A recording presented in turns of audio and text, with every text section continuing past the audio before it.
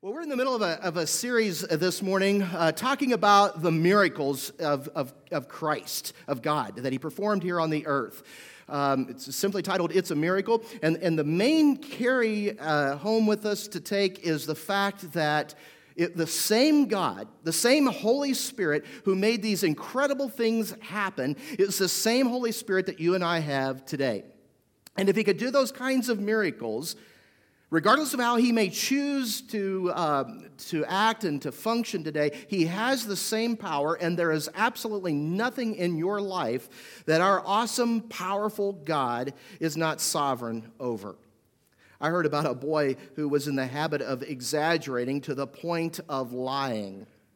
I mean, it had become a real problem. His teacher was very concerned. I mean, one day he came in and he said, my dad shot an 80-point buck over the weekend, and it weighed 700 pounds. Everybody kind of rolled their eyes. And the next day he came to school, and he said, when I got home from school yesterday, our house had been blown down by the wind, and I had it all built back before my parents got home from work. Johnny, And so then, the next day he came in and he said, I ate 100 White Castles on my way to school this morning. She was hoping that one wasn't true. But she said, this is the very thing I need to do something about. And so she came up with a creative idea. She thought maybe little Johnny doesn't know how he's sounding. And so maybe if he heard a far-fetched story, it would kind of get his attention and he would stop telling them. And she said, Johnny, I have a story I want to tell you.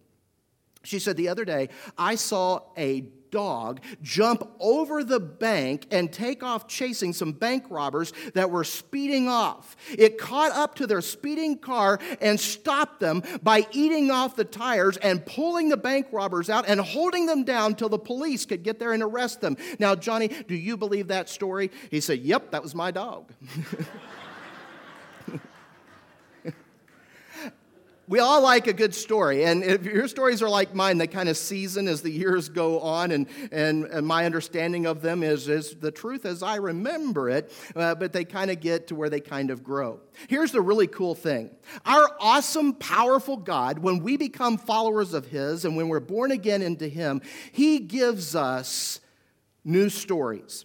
I mean, He doesn't just change our lives. He doesn't just give us new beginnings. He doesn't just give us all of eternity with our sins wiped away, as if that's not good enough. But He writes a new story in our lives. And unlike little Johnny, who felt the need to fabricate his stories and make up things bigger than life, our God gives us real stories that are bigger than life, and they're constantly developing and evolving as we continue to follow Him. He is never finished with His work in our lives, and our story, the story He's writing in us, can become something very powerful. This morning, you've either already become one of His followers or you have not.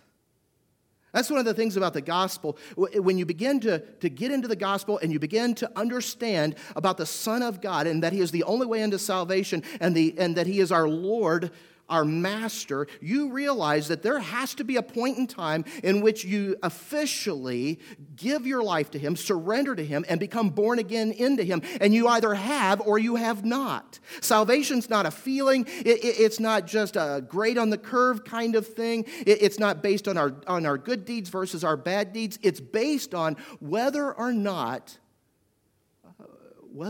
we have chosen to accept Jesus Christ as our Lord and Savior and be born again into Him. And maybe today, the story that God needs to be writing in your life is that salvation story, that new birth, that starting point of a lifetime of being devoted to following Him. Because you're never almost saved. Someone has said to be almost saved is to be completely lost.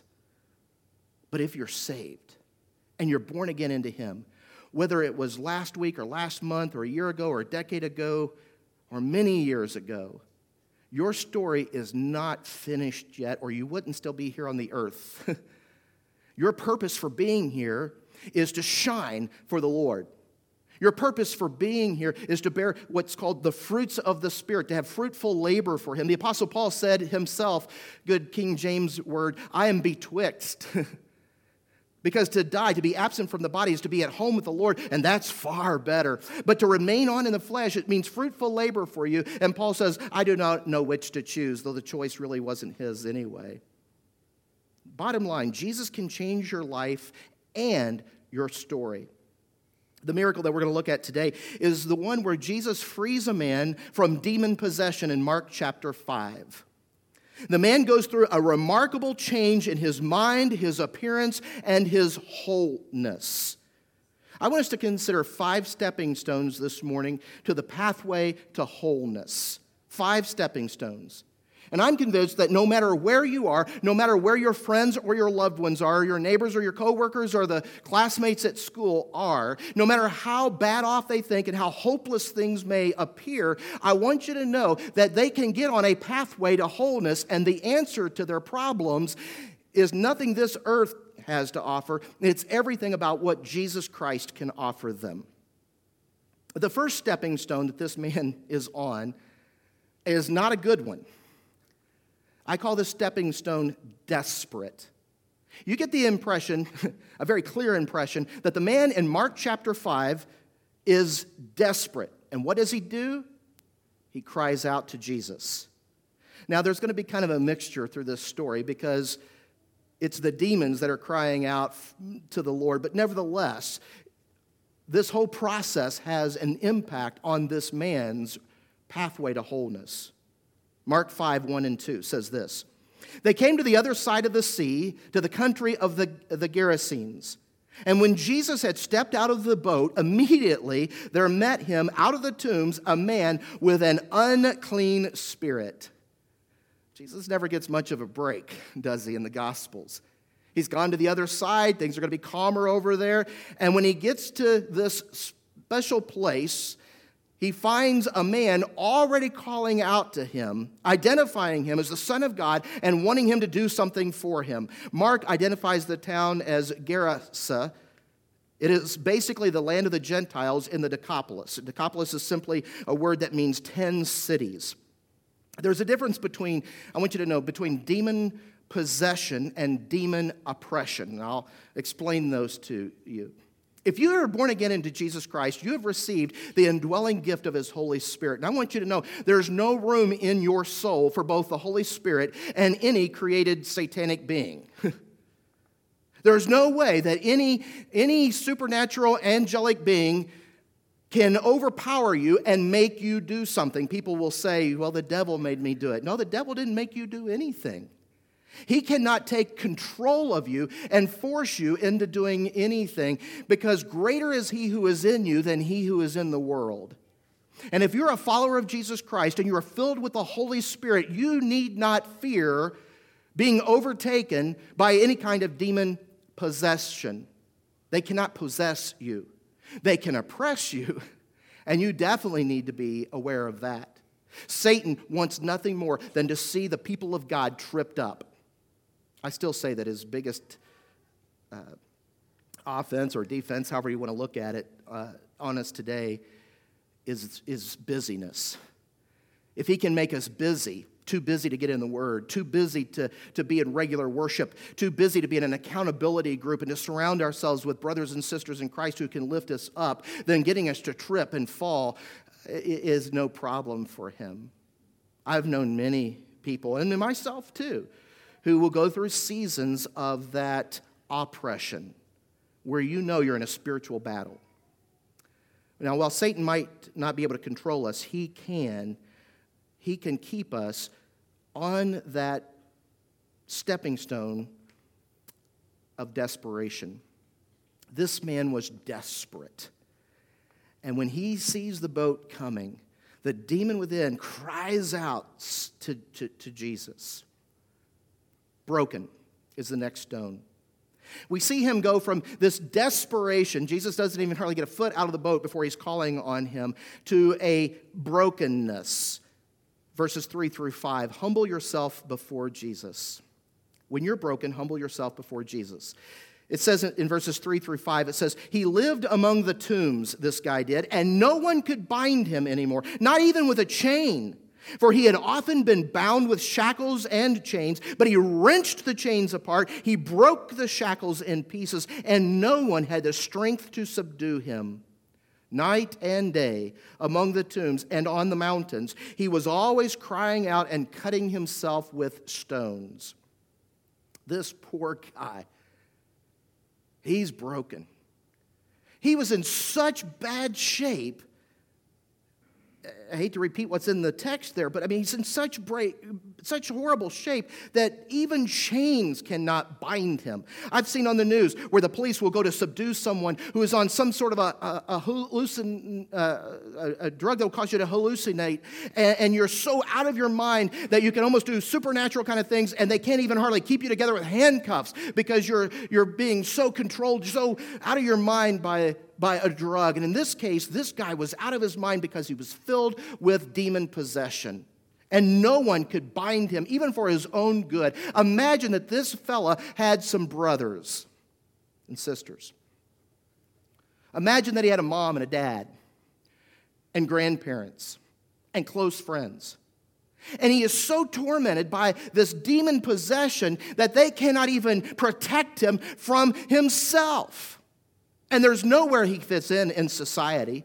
He's kept out at the tombs, the graveyard, where day and night he's crying out, he's out of his mind, and he's taking sharp stones and he's cutting himself. You never stop loving someone, no matter how much they hurt themselves.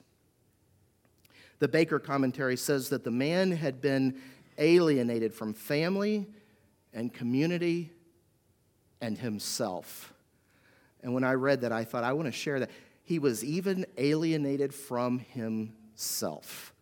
So filled with these demons that wanted nothing good for him and everything bad for him that he wasn't even able to enjoy himself. He was robbed of himself. You know people like that? Maybe people that are not demon-possessed, but maybe you know of someone who is so tormented by an addiction or unrelated mental illness, untreated mental illness, or maybe they suffer because of poor choices, and they're constantly finding themselves to be their own worst enemy. And you want to help them, but every time you try to help them, you find yourself maybe enabling them because they are in such bad shape. I tell you what, this man had lots of people that knew him, and they were at their wits' end. They'd run out of ideas. There was nothing else to do for him except ostracize him and keep him out of the community, out at the tombs, where at least everybody else was safe. Matthew tells us that there were 2 demoniacs, while Mark and Luke only mention one, and that's just because only one of them is the main character in this story. There could have been more than 2. There could have been multiple ones, but only one gets mentioned by Mark and by Luke because that's the one that we need to hear about. This is not a contradiction in Scripture at all. Matthew also tells us that it was the region of the Gadarenes, and some people will question, why 2 separate towns? Is that a contradiction in Scripture? Which town was it, you know? And I always liken that to be like what it would be like if you're out of town on vacation, maybe you're in Florida, and you meet another couple, and maybe the guy asks you, says, where are you from? And you say Indy, but his wife asks your spouse, and your spouse says that you're from Jamestown or Advance or Thorntown. Well, that's more specific, but the further we get away from home, sometimes we just say, I'm from the Indianapolis area. And somebody else might say, I'm from Plainfield. Well, both are right. One of you wasn't being dishonest. That's not an inaccuracy. It's just one's a little more specific than others. The main thing to get from this is that it's the other side, and it's the land of the Gentiles, where the Gentiles live, and it's no wonder there that we find this herdsman of a lot of pigs. The man goes from desperate to broken, and the next stepping stone is rescued. This story is leading somewhere very, very positive. It's one of my favorite miracles in the Bible. We see him seeking freedom. He goes from desperate to broken to rescued because he seeks freedom from the one who can free him.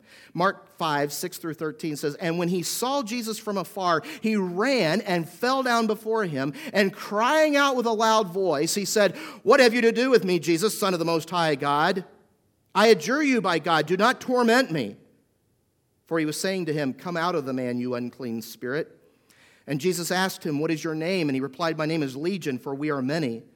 And he begged him earnestly not to send them out of the country. Now a great herd of pigs was feeding there on the hillside, and they begged him, saying, 'Send us to the pigs. Let us enter them.' So he gave them permission. And the unclean spirits came out and entered the pigs, and the herd, numbering about 2,000, rushed down the steep bank and into the sea and drowned in the sea." Well, the Bible's an exciting book. You know it? There's nothing boring about the Bible. I mean, this is amazing. And this isn't fiction. This really happened, you know. This is the type of stuff that we ought to be telling people about because it's an amazing, amazing book. A collection of books, the Bible is. And for Jesus to have the power over these demons, and they're begging him. You see, even the demons believe in Christ, and they tremble because they know that he is the creator of everything, and he's in charge, and in the end, they're going to lose, and he's going to win, and they're terrified. And they beg him, please, because he's saying, "Come out of this man," and he's going to win the battle. You can bet on that. And they're saying, "Don't send us into the abyss," Matthew tells us that. Send us into those pigs over there instead. And it's not that Jesus felt sorry for them or Jesus changed his mind or that they had convinced him, coerced him to do this. Jesus is all about teaching a lesson to the people. And here he grants permission to these demons that don't want to go to a place that was known as a place of constraint for demons where they could be punished. Some people believe that it was a place within the earth where the waters had come from during the flood and had left caverns and cavities in the earth. I'm not exactly sure about all of that, but I know it's a place the demons did not want to go. And they were incredibly afraid of it, and they acknowledged the authority of Jesus over them and over everything. And he grants them permission, and these demons, whose name is Legion, for they are many. A legion, by the way, in a Roman army was 4,000 to 6,000 soldiers. So when they say we are many, they ain't joking. And 2,000 pigs are there on the hillside, and Jesus grants permission. They go into the pigs, and what do the pigs do? They take off running down the hill into the sea, and they are drowned. That's not a good day for those herdsmen, is it? In today's economy, that would be worth $250,000 to $500,000. Actually, the commentary I was looking at said $250,000, and I got to thinking that commentary wasn't written yesterday. This was a huge loss. But the man who had been tormented for so long is now finally set free and rescued by Jesus. He was not strong enough for these demons, but the demons were definitely not strong enough for Jesus. Greater is he who is in you than he who is in the world. And whatever battles you're facing in life, whatever battles your adult children or grandchildren or your parents or your neighbors, your co-workers, your teammates on the ball field are experiencing, I will tell you this, whatever they're going up against, whether it's addiction or poor choices, whatever it is, that is no match for Jesus Christ. And he will win if they get off the stepping stone of desperation and they begin to make their way through brokenness and to being rescued and crying out to him. This is a great story because of its progression, and it continues to get better in verses 14 and 15. We find the man restored and seeking his healing. Mark 5, 14 through 15 says this, "The herdsmen fled, and they told in the city and in the country, and people came to see what it was that had happened. And they came to Jesus and saw the demon-possessed man, the one who had had the legion, sitting there clothed and in his right mind, and they were afraid." Everybody knew about this crazy man. He was the elephant in the living room, so to speak. He was the family's embarrassment. He was the one that everybody was at their wits' end that they could not heal or restore or do anything for. And when these herdsmen run into the town, run into the country, run out and tell everyone what they had just seen, is this not reminiscent a little bit of the shepherds in the Christmas story? That God has chosen these blue-collar workers that are out, they're tending the pigs, and this Jewish prophet, rabbi, whatever it was that they thought Jesus was, has of all things cast demons out of this crazy man and has put them into their livestock, and now their livestock is dead. But they're telling the story. You're not going to believe this. You know the crazy man? So-and-so's son? Well, he has been freed of those demons, and now we are without our pigs. And everybody wants to come check it out for themselves. And Mark is very descriptive. He tells us that when they get there, they don't find the guy kind of like the Incredible Hulk, after he's no longer green and swollen, but his clothes are all ripped up, and he's like, whoa, what just happened, kind of thing.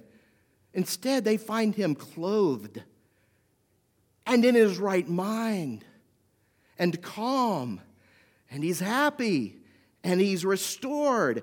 And this is a powerful, powerful miracle. 2 lessons Jesus is teaching by allowing those demons to go into the pigs. One is that he is teaching them that he is able to show that demonic world wants to destroy their hosts. What he did to those pigs is what Satan's wanting to do. He wants to put his demons into all of us. He wants to cause us to fall and to suffer. And then secondly, if Jesus can command these demons and they have no choice but to obey him, then the townspeople must make a decision on who Jesus is, and that's where we find ourselves in this pathway. They have to make a decision as to who Jesus is, that he's able to do what they've never been able to do for this fella.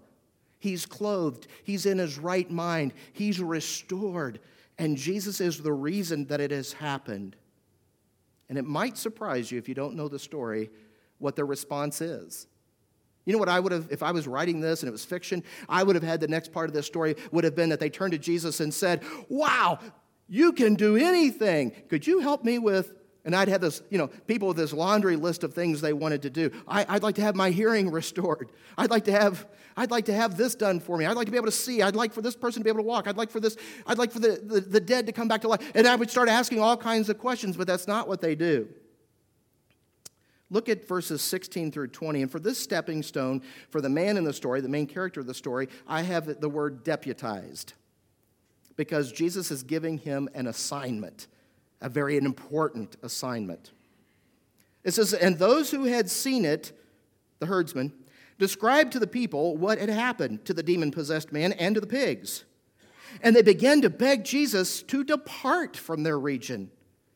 As he was getting into the boat, the man who had been possessed with demons begged him that he might be with him. But he did not permit him, but said to him, go home to your friends and tell them how much the Lord has done for you and how he has had mercy on you.